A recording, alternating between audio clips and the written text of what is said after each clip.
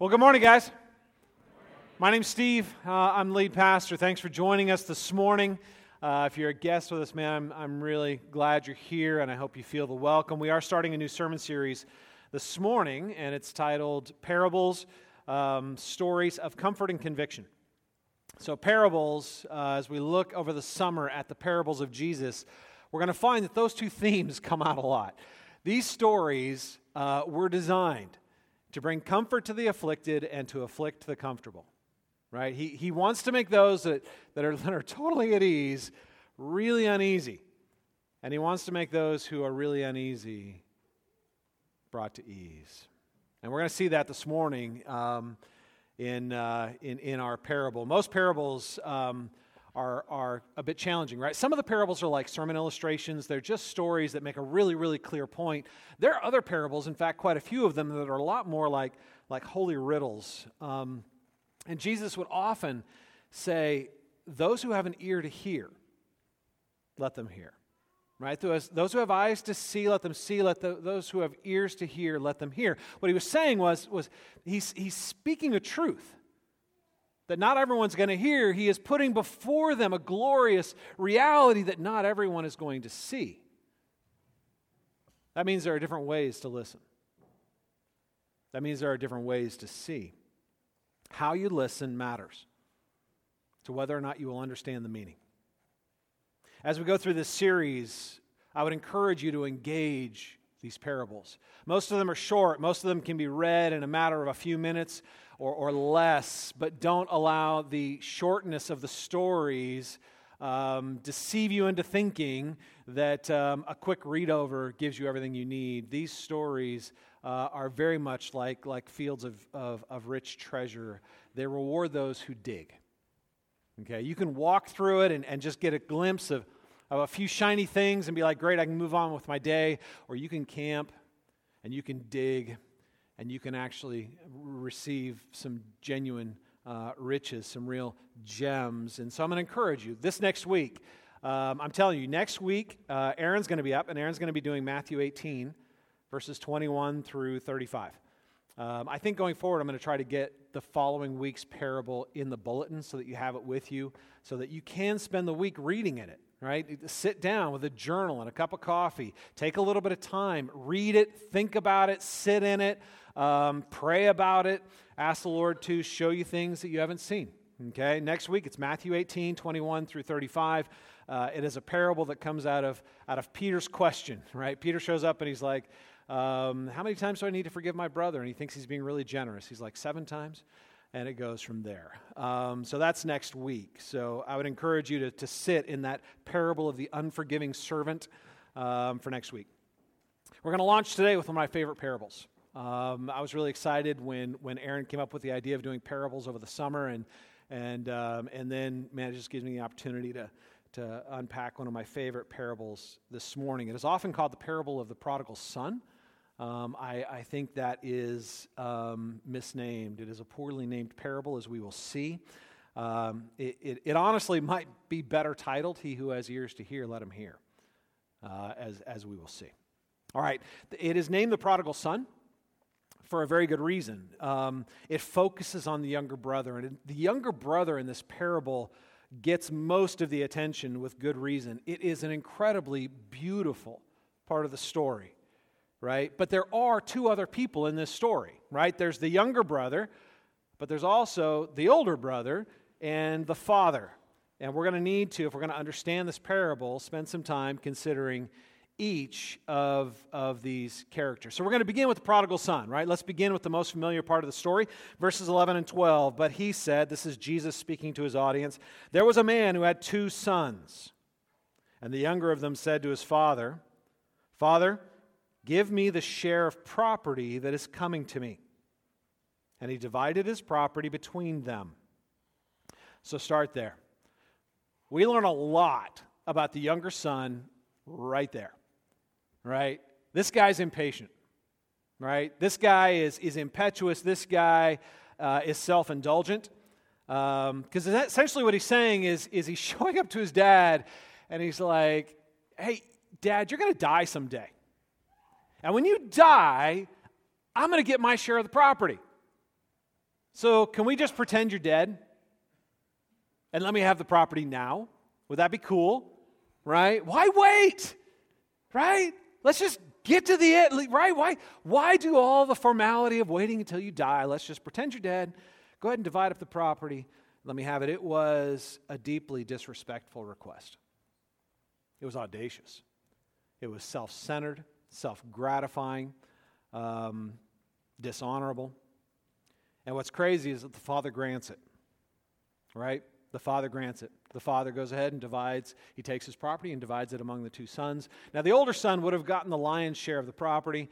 In that tradition, the older son was typically the executor of the will, the head of the home. He received the lion's share of what was divided, but the younger son would have gotten his portion, right? Take a look at verse 13. Not many days later, the younger son gathered all he had and took a journey into a far country, and there he squandered his property in reckless living. Let's go through 16. And when he had spent everything, a severe famine arose in that country, and he began to be in need. So he went and hired himself out to one of the citizens of that country, who sent him out into the fields to feed pigs. And he was longing to be fed with the pods that the pigs ate, and no one gave him anything. All right, so the term prodigal comes from verse 13, where it says that he went out and wasted it in wasteful living. The word prodigal means wasteful, right? A lot of people think prodigal means wandering, right? The prodigal son is the son who wandered off and eventually came home, but that's not what the word means. It means wasteful. This was the son who took everything that his father gave him and then just wasted it recklessly in a party, right? During this period of time, man, just this one little verse, he had to feel like all of his dreams were coming true.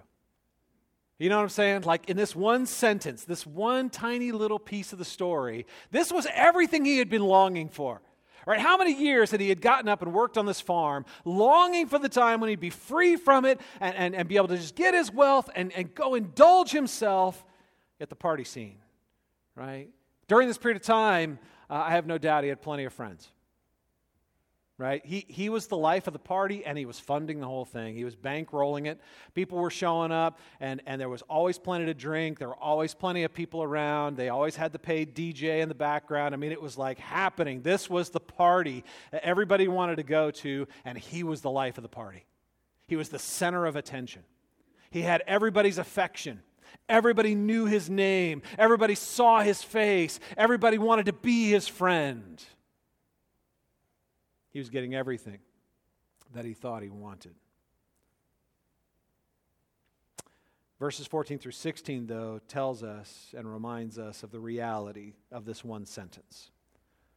He was drawing from a pool of limited resources, and that pool eventually ran dry. He was wasteful. He was prodigal. And in his reckless wastefulness, there came a day when he couldn't fund the party. Now, some people would say this was really bad luck.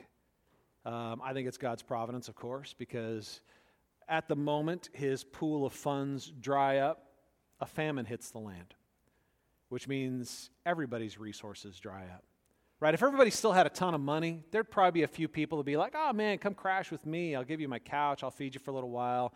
It's no problem. Right? But when everything dries up, the false friends dry up with it. The ones that were there for the party, the ones that were there because he was funding the good time, the ones that were there because he made them laugh and allowed them to have fun at his expense, they all disappeared.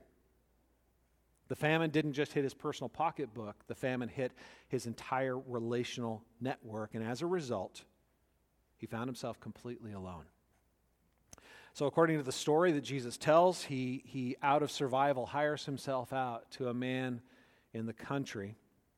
And this man says, all right, you want a job? I'll give you a job. You're going to go take care of my pigs. This would have been an incredibly dishonorable job for a Jewish man to have. Pigs were unclean animals. And for him to tend the pigs would have been dishonor heaped upon dishonor, right? He would have been daily defiling himself in the defilement of the pigs. He would have not just been personally filthy. He would have been ceremonially and spiritually unfilthy. No other Jewish person could approach him. He would have to go through a series, not just of washing his hands, but of ceremonial cleansing processes in order to wash away the filth for him to even be approached. He found himself in a pit of defilement, isolated, dishonored, and starving. It tells us that he was so hungry that he lusted after the pods that fed the pigs. Right? How hungry do you have to be to lust after pig food? You know what I'm saying? Like, I've been around a few pig farms. They were not pleasant experiences. And the last thing I ever thought is when I watched them eat, oh, that makes me hungry. That's not a thing that happened, right? Pigs are incredibly disgusting and dirty animals. They make really good bacon, but they're, you don't want to, I mean, it's just not. And so he's there and he's lusting over the very food that's being fed to the pigs. But Jesus makes it very clear no one would help him. No one would help him. You ever been to that spot? You ever been to that spot where you were at the end of yourself? Where you got to the end of the path you were traveling and it wasn't where you wanted to be? I'm not just talking about financial destitution. That might be it. I'm talking about relational destitution. I'm talking about emotional destitution. I'm talking about when you get to that spot and all of the choices you've made have brought you to this place and it's the last place you want to be. You ever been there? It's a hard place to be. He was at the end of himself. He was at the end of his resources. And he was at the end of his deceptions. Because what ends up happening is we can relate with this. We tend to create this fantasy, right? Life will be better if I could just get here, if I could just get this thing, if I could just have this experience, if I could just get this attention, if I could just get these resources, if I could just have this pleasure, if I could just take this path, it will take me to the place I'm not now. And some of us, by the grace of God, get there and discover that it is nothing like what we imagined it to be. It's just the opposite. It is a place of defilement, destitution, emptiness, isolation, loneliness, and pain. See, his money helped him fund his fantasy. And by God's grace, it dried up. And when it dried up, the fantasy dried up with it. And he was left with the reality, the stark reality of what his choices led him to. Take a look at verses 17 through 19.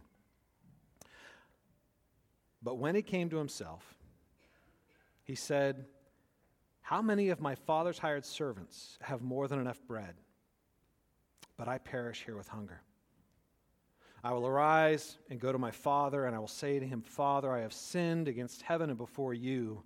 I am no longer worthy to be called your son. Treat me as one of your hired servants.'"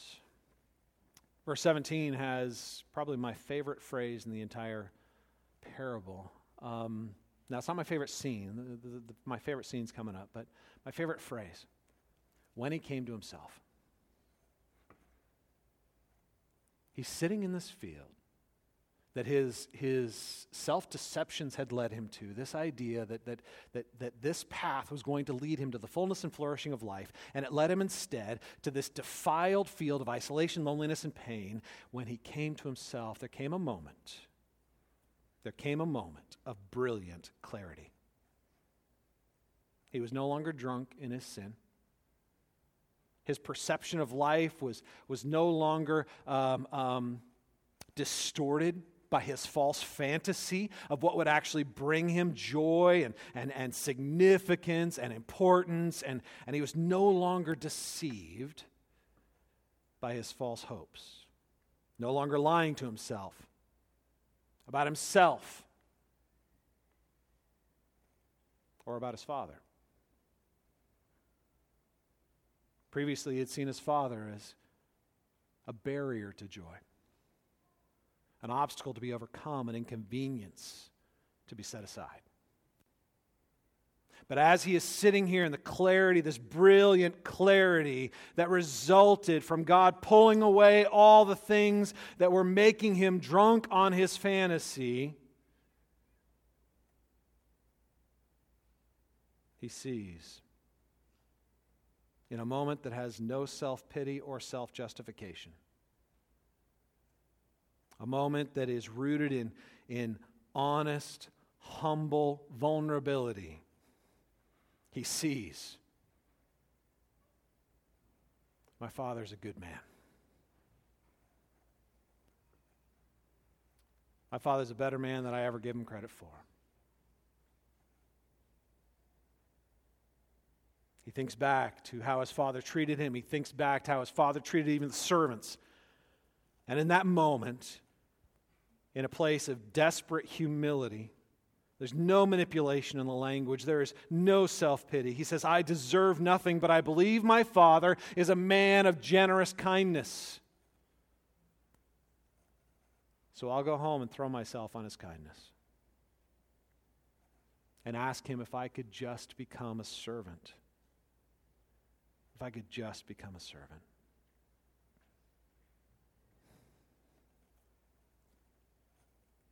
So he climbs out of the muck and starts the walk home. Still covered in the filth of his rebellious choices. Right? He doesn't take a bypass over to the temple to cleanse himself. There's no shower in the field. He gets up, and there's a straight line between him and the Father. And now comes really the most beloved part of the story for good reason. Take a look at verses 20 through 24. And he arose, and he came to his father. But while he was still a long way off, the father saw him and felt compassion, and ran and embraced him and kissed him. And the son said to him, Father, I have sinned against heaven before you. I am no longer worthy to be called your son.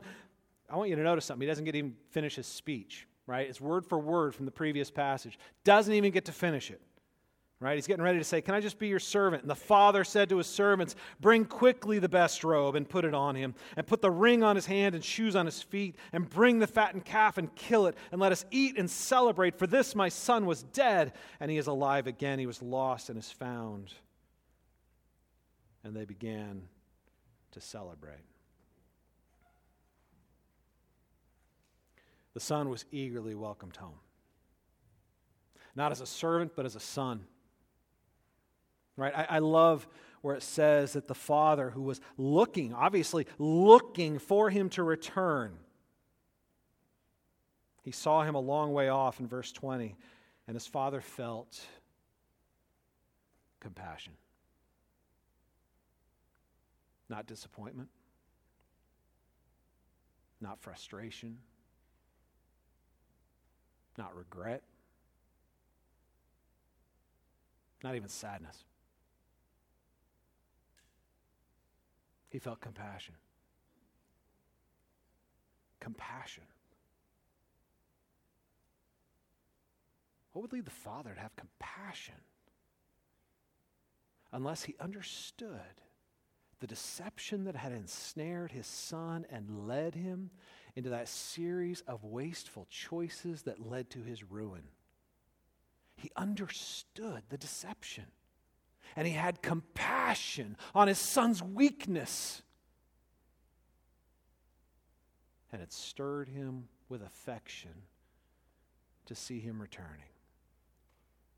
Instead of being welcomed home with suspicion or resentment or disappointment, he is embraced. He is covered with a new robe. He is restored to his sonship. He is celebrated. This is ridiculously good news for anyone who has ever found themselves at the end of themselves. This is ridiculously good news for anyone who has ever felt unloved and unlovely, unwanted, and not worth love. The younger son gets swept away back into the house to a party that ends all parties. He was like one that was dead, that was now raised back to life. Now we can see why this portion of the parable gets so much attention. Why the whole parable's named after this portion of the parable. Who doesn't love that story? It's an incredible story. It's an incredible invitation, and it is so counterintuitive that we would be, right? This, of course, is a parable about our relationship with God, and Jesus is telling this parable that we might see, right? And so counterintuitive. But to understand this story, we need to move on and consider the father and the context. If we're really going to understand the story of the prodigal son, what I've just unpacked, we need to understand the father in the cultural context. Tim Keller, in describing the prodigal son, argues that he thinks the parable should be called the prodigal father, the wasteful father, right? Because the father is honestly, from a cultural perspective, dishonorably wasteful in this story. First of all, he gave his son his wish. He gave his son his wish. Now think about it. What father does that? When a son shows up and is like, hey, Dad, I wish you were kind of dead. I would much rather just have your wealth. What do you think? You want to just divide it all up now and pretend you're dead so I can have it? I mean, what father does that? What father's like, if that's what you want, I'll divide up all my possessions and I'll give them to you. You need to understand this isn't just crazy for us. It's even crazier for the ancient Jewish culture in which the story was told. Honor was a deeply ingrained value in their culture. In fact, it still is in Eastern cultures. Now we don't give a rip about honor. Let's just be honest. In the Western culture, if somebody gets wealthy, we don't care how they got it. If they show up in a Bugatti and they climb out all blingy and gold, we're like, who are they and how can I get in the background of that picture? I mean, that's just, we are attracted to wealth, and we are, by and large, I'm just going to say it, a very dishonorable culture. A means to an end, man. The end is what's important, not how you got there. We don't care. And sadly, that's spilled over into much of Christian culture too. But in Eastern culture, honor was more important than wealth, right? In the Proverbs, it says that a good name is rather to be chosen than great wealth. And we're like, what? That's the stupidest thing I've ever heard. But in the Eastern culture, they'd have been all like, yeah, that's absolutely true. You know why? Because they had two economies. They had the economy of wealth, and it wasn't that they didn't want to do well and be comfortable and provide for themselves. They did. They wanted to grow in wealth. But there was another economy that was even more important, and that was the economy of honor. In the economy of honor, that's where true wealth was found. You wanted to be rich, not just financially, you wanted to be rich in honor. When I got to go visit Kyrgyzstan a number of years ago to visit a team that we had in Arslanbab, which was a small village in Kyrgyzstan, I got to stay in a host family's home. I got to taste the culture, right? I was actually brought into a family. Right? They didn't have hotels. You stay in the home. You stay with the family, and you do life rhythms with them. And one of the things that I learned over the course of that time was they had this thing called tanish. And tanish was this word that described an economy of honor. People in the community that had high tanish were respected. People who had high tanish got better deals. People who had high tanish, if they needed a loan, or man, they got it and they got the best rates, right? It didn't matter how much money they had. If they had high tanish, they walked down the street and people saw them, honored them, and valued them. You could have a lot of money and low tanish in that culture, and you would still be on the outskirts of acceptance. People were not impressed by your wealth.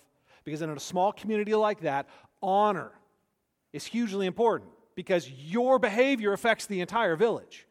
Every choice you make, it impacts the lives of everyone else there. Tanish was an economy that was connected to their ability to do life together.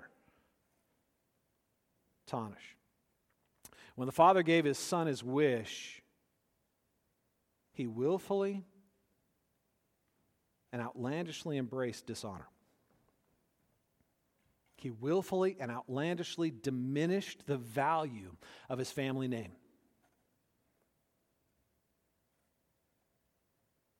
And then, after his son leaves, he spends his days looking for him to come back. Going out and looking at the road and waiting. And in these communities, everybody was talking. They would see him. They knew what he had done. These aren't private matters. In a community like this, nothing's private. In Eastern communities, man, everybody's business is everybody's business, right? And people saw him, and it continued to heap dishonor on the family. And when he does finally peak, his young son coming over the horizon, the text tells us he not only had compassion, he ran to him. Jewish men did not run. Jewish men had others who ran. It was undignified for him to scoop up his robes and tie them around him, run to this son in front of all of his servants, in front of his entire community, and then embraced him. A son covered in the filth of pigs. A son ceremonially unclean, a son covered in the filth of his rebellion and his rejection of all that was meant to be right and ordered in that culture. A young man who had flown in the face of cultural expectations and even the law of God. He embraced him. And then he calls for a new robe to cover his indignity with dignity. He calls for a ring to be put on his finger. A ring wasn't just a piece of jewelry. A ring is what they used for sealing official documents. It meant that he was fully, absolutely restored as a son with power. That he could, in fact, help manage the finances and the comings and goings of the family business. He gave his son honor. But in so doing, he covered himself with his son's shame. And then he made it even better. He threw a public party. He's like, let's just invite the entire neighborhood. Let's get the whole village. Right? Just in case somebody didn't know. Just in case somebody hasn't seen. Let's throw the biggest party this place has ever seen. Let's invite everybody to celebrate my dishonor. This wastefulness of my tarnish. Pouring my tarnish out in the streets, wasting it, and destroying my reputation and the reputation of my family. He invited the entire community to this display of dishonor. Come and celebrate. The son who was lost has been found. The one who had died has been raised again. All right, so I think we can see an absolutely clear application. And I want to pause and just make it clear. Jesus is telling us something profound about God. That God doesn't expect us to clean ourselves up before we draw near. God does not expect us to fix ourselves before we become acceptable to Him. He doesn't demand that we make ourselves somehow lovely in order for us to love us. He loves us and then covers us with His dignity, a dignity that was purchased through Christ's death, burial, and resurrection. Christ was covered with our shame that we might be covered with His dignity. He was covered with our guilt that we might be covered with His righteousness. He suffered the judgment we deserved so we could stand in the blessing that only He could give.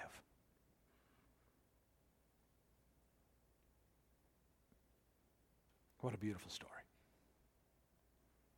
What a beautiful invitation. And you know what's really even more beautiful, y'all? A lot of people are like, yeah, I love the story of the prodigal son. But we have a hard time believing that we always get the prodigal welcome. I did that once. I got that welcome. Surely now God is disappointed. Surely now God is tired. Surely now he's disappointed. And yet, this is not just a temporary gesture of a generous Father. This is the eternal posture of a gracious God. There is never a time when you will run to the Father that he is not first running to embrace you. There is never a time when you will come to your senses and say, I once again need my Father, that he has not already begun to celebrate the fact that he gets to pour out his grace once again on you, to love you freely, recklessly, and wastefully, with the grace that was purchased with the very death and resurrection of his Son. We love that story. But I want you to try to see this story from the perspective of the original hearers. When an irresponsible, dishonored, wasteful kid is celebrated for no other reason than the fact that he walked up the road covered in pig filth and asked to be taken back in as a servant. That leads us to the least known part of this story, the older brother. This is the part of the story most people forget is there, right? And yet it's critical. Take a look at verses 25 through 28. Now his older brother was in the field, and as he came and drew near the house, he heard music and dancing. Now y'all know what he was doing out in the field, right? What was he doing? He was working, right? Like he did every day. Like he had done every day of his life, more than likely covering for his slacker brother. More than likely doing the work his brother failed to do, or redoing the work his brother failed to do well. He came in, heard the music and dancing, verse 26, and he called one of the servants and asked what these things meant. And he said to him, your brother has come, and your father has killed the fattened calf because he has received him back safe and sound. But he was angry and refused to go in. Think about it. Is that not the only logical response? I think a lot of times we read this and we're like, man, what a jerk. His brother's back, there's a party, just get over it. Without ever actually putting ourselves in the reality of the situation. He had been faithful. He had worked hard. He had obeyed the rules. He had done all the right things. He had made all the sacrifices. He followed the advice, right? Do the hard things now so you can do the fun things later. Right? Do the things you don't want to do now so that you can do the things you want to do later. And he saw his brother break all the rules. And now what does he get? A party.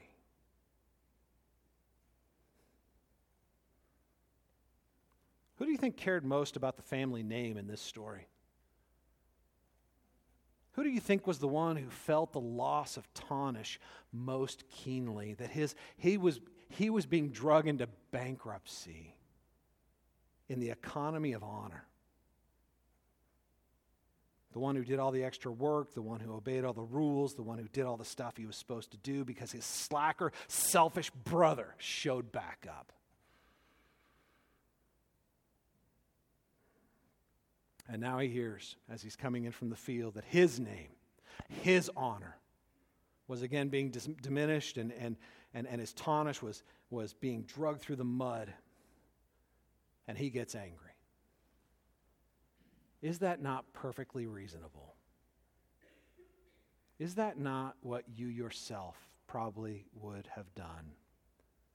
He gets so angry that he refuses to go in. I'm not going to degrade myself with you. I'm not going to go into this party of debauchery and celebration of dishonor. I'm not going to do it. I've worked hard.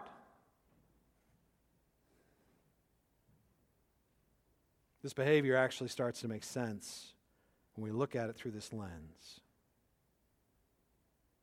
Take a look at verses 1 through 3, the very beginning of the chapter, because I want you to see something important. It's important for us to know who Jesus is talking to as he tells this story. In chapter 15, verses 1 through 3, now tax collectors and sinners were all drawing near to hear him. Tax collectors and sinners were people of low Tawnish.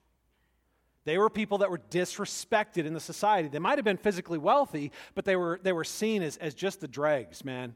Tax collectors worked for the Roman government and had betrayed their Jewish heritage. Sinners were, man, they were just sinners, right? Prostitutes and people just out there doing all this defiling thing, right? They're all drawing near to Jesus. People low tarnish, right? Now look at verse 2. And the Pharisees and the scribes grumbled. So the Pharisees and the scribes are there too. These are people of high tarnish. They had done the hard work. They went to the right colleges. They learned the right things. They wore the right clothes. They obeyed the right rules. They did everything to be seen as respectable and worthy. People of high tarnish grumbled, saying, "This man receives sinners and eats with them." Now, at this point in the story, the Pharisees and the scribes, man, they weren't necessarily out to kill Jesus yet. They heard this great rabbi was traveling through the town, and this guy was getting a ton of attention, and everybody was gathering around him. And as people of high tarnish, they're drawn to that. Because they're thinking, one, maybe he's got some things I need to hear, but two, maybe some of his tarnish can rub off on me. This is a guy of high respect. People are following him. He's getting all this influence. Surely he's somebody who is high in tarnish, and they show up and they find out he surrounds himself with people that lower his tarnish, that rob him of the economy of honor. And they grumble because he's not playing by the rules. And yet he's getting attention, he's getting followers, he's getting respect. He shouldn't. Because he's surrounding himself with people who should be defiling him, lowering his tarnish value, robbing him of honor so that people don't listen to him or follow him or pay attention to him. They become jealous, and as a result, they grumble. See, they would have identified with the older brother. When Jesus got to this point of the story, they would have been the ones nodding like, yeah, he's the only one in this story that makes any sense. He's the only one that has any common sense. Who would go to that party? They liked an economy that rewarded good, honest, hard work. They liked a kind of life where when you did the right thing, you got the right reward. A life that said, if I do good, I'm worth more. If I work hard, I deserve better.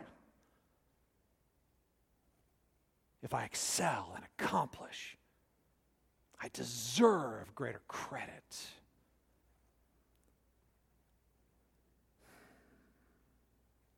And the story takes another twist. Verse 28b through the end there. 28b.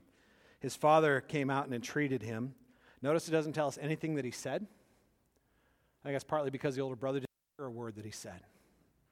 He just entreated him, right? Verse 29. But he answered his father, right? He had already worked out exactly what he was going to say. Look, these many years I have served you. I have never disobeyed your command. I did all the right things. I worked hard, yet you never gave me a young goat that I might celebrate with my friends. You never gave me the reward I deserved. But when this son of yours came, you can hear the disdain in his voice, who has devoured your property with prostitutes, you killed the fattened calf for him. And he said to him, Son, you are always with me, and all that is mine is yours. It was fitting to celebrate and be glad, for this your brother was dead and is alive. He was lost and he is found.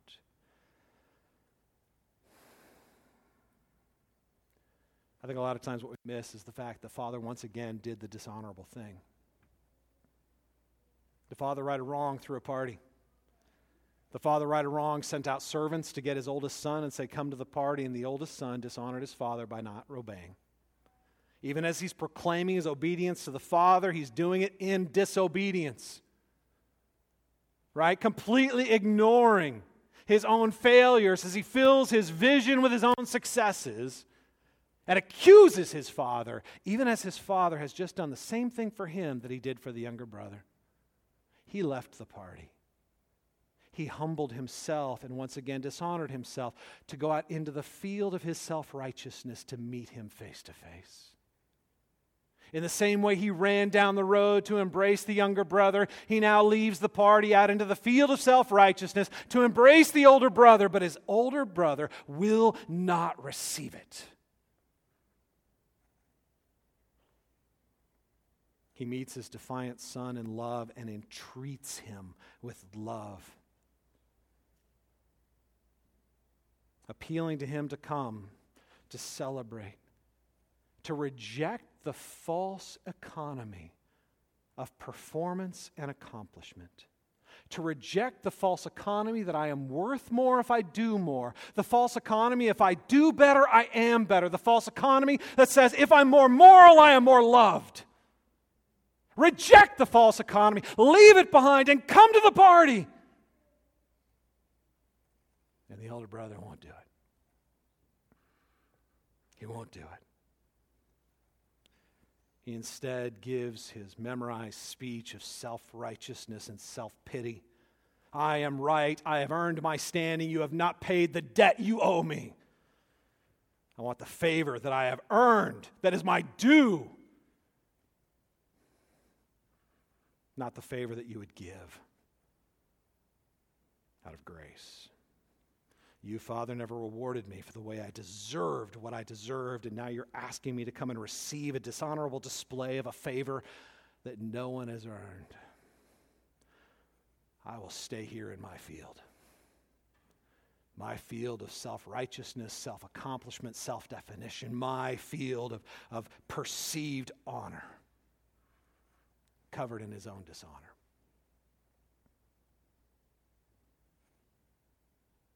Now, that's where the parable ends. It's an enigmatic ending, right? Oh, hey. That's not the happy ending. I'm guessing that's part of the reason most people ignore the second half of the parable, right? That part's not as fun.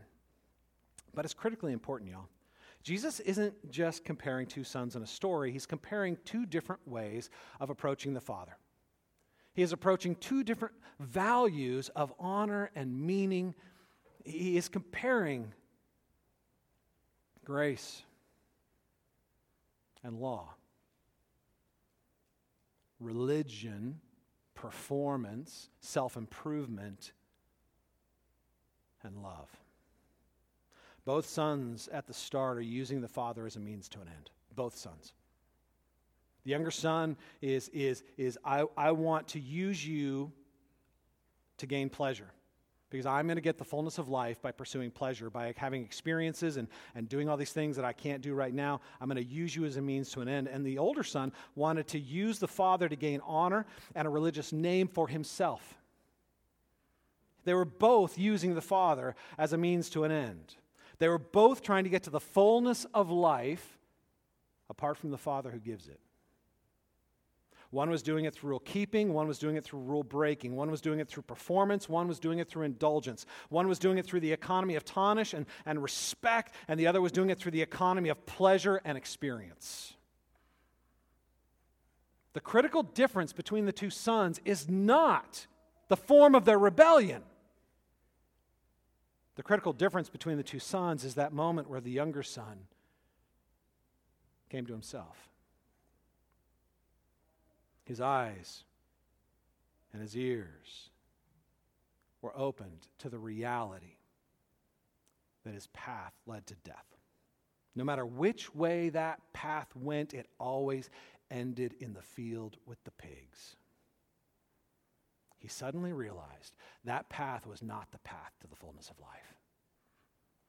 It was the path to degradation, isolation, and filth. The older brother, on the other hand, is left standing in his field of self-righteousness, angry and full of self-pity. In all of his moral improvement and all of his self-discipline and all of his great life building, he had never reached the end of himself or his pride. The young son realized that the economy of pleasure was bankrupt. The older son never saw the emptiness of his economy of self-respect, self-improvement, and self-righteousness. The younger brother recognized that he had sinned against heaven and his father, and in humility and in brokenness, he took a giant step of faith. Realizing the vastness of his own depravity, the vastness of his own defilement, he came to his father to get whatever blessing he possibly could. And the blessing he received far outstripped anything he could have ever hoped for. He came with his deep need and was overwhelmed with God's overwhelming grace. The older son didn't see his own sin. He only saw the dishonor of his brother's behavior, that son of yours. He didn't see his own need, only the disgrace of grace given to somebody who was unworthy of it. He wanted the party, but not that party. He wanted the celebration, but not that celebration. He wanted to be the celebration. He wanted his righteousness, his performance, his record to be at the center of the celebration, not the grace of a father who gives it freely. His father said, "I love you," to both sons. And the younger son heard it. He had ears to hear. Instead of using his father as a means to an end, he suddenly found that his father's love was the end. He went to that party different and changed. No longer deceived about the path of pleasure, he recognized that his deepest need was met not through a series of ever-increasing experiences, but through that embrace of a father who freely and generously and ridiculously pours out unearned, unreserved acceptance and love. The older brother couldn't hear it. Father came and said, "I love you," and he couldn't hear it because he didn't value it. He only valued his own reputation. He only valued his own self-improvement. He only valued his own glory. And was still trying to use his father as a means to an end. He wanted his religious good behavior to be affirmed and celebrated. He wanted to be the center, not his father's grace. He wanted to earn favor, not have it give it to him as a gift. When his father showed up and said, leave it behind, leave this empty path behind, stop performing, stop working, stop proving yourself, stop, lay it down, that felt like death to him. And he would rather die to his father than die to his own self-righteousness. When his father said, come to the party and be loved, he did not have ears to hear. He couldn't hear the love of his father. Guys, this is the nature of the parables.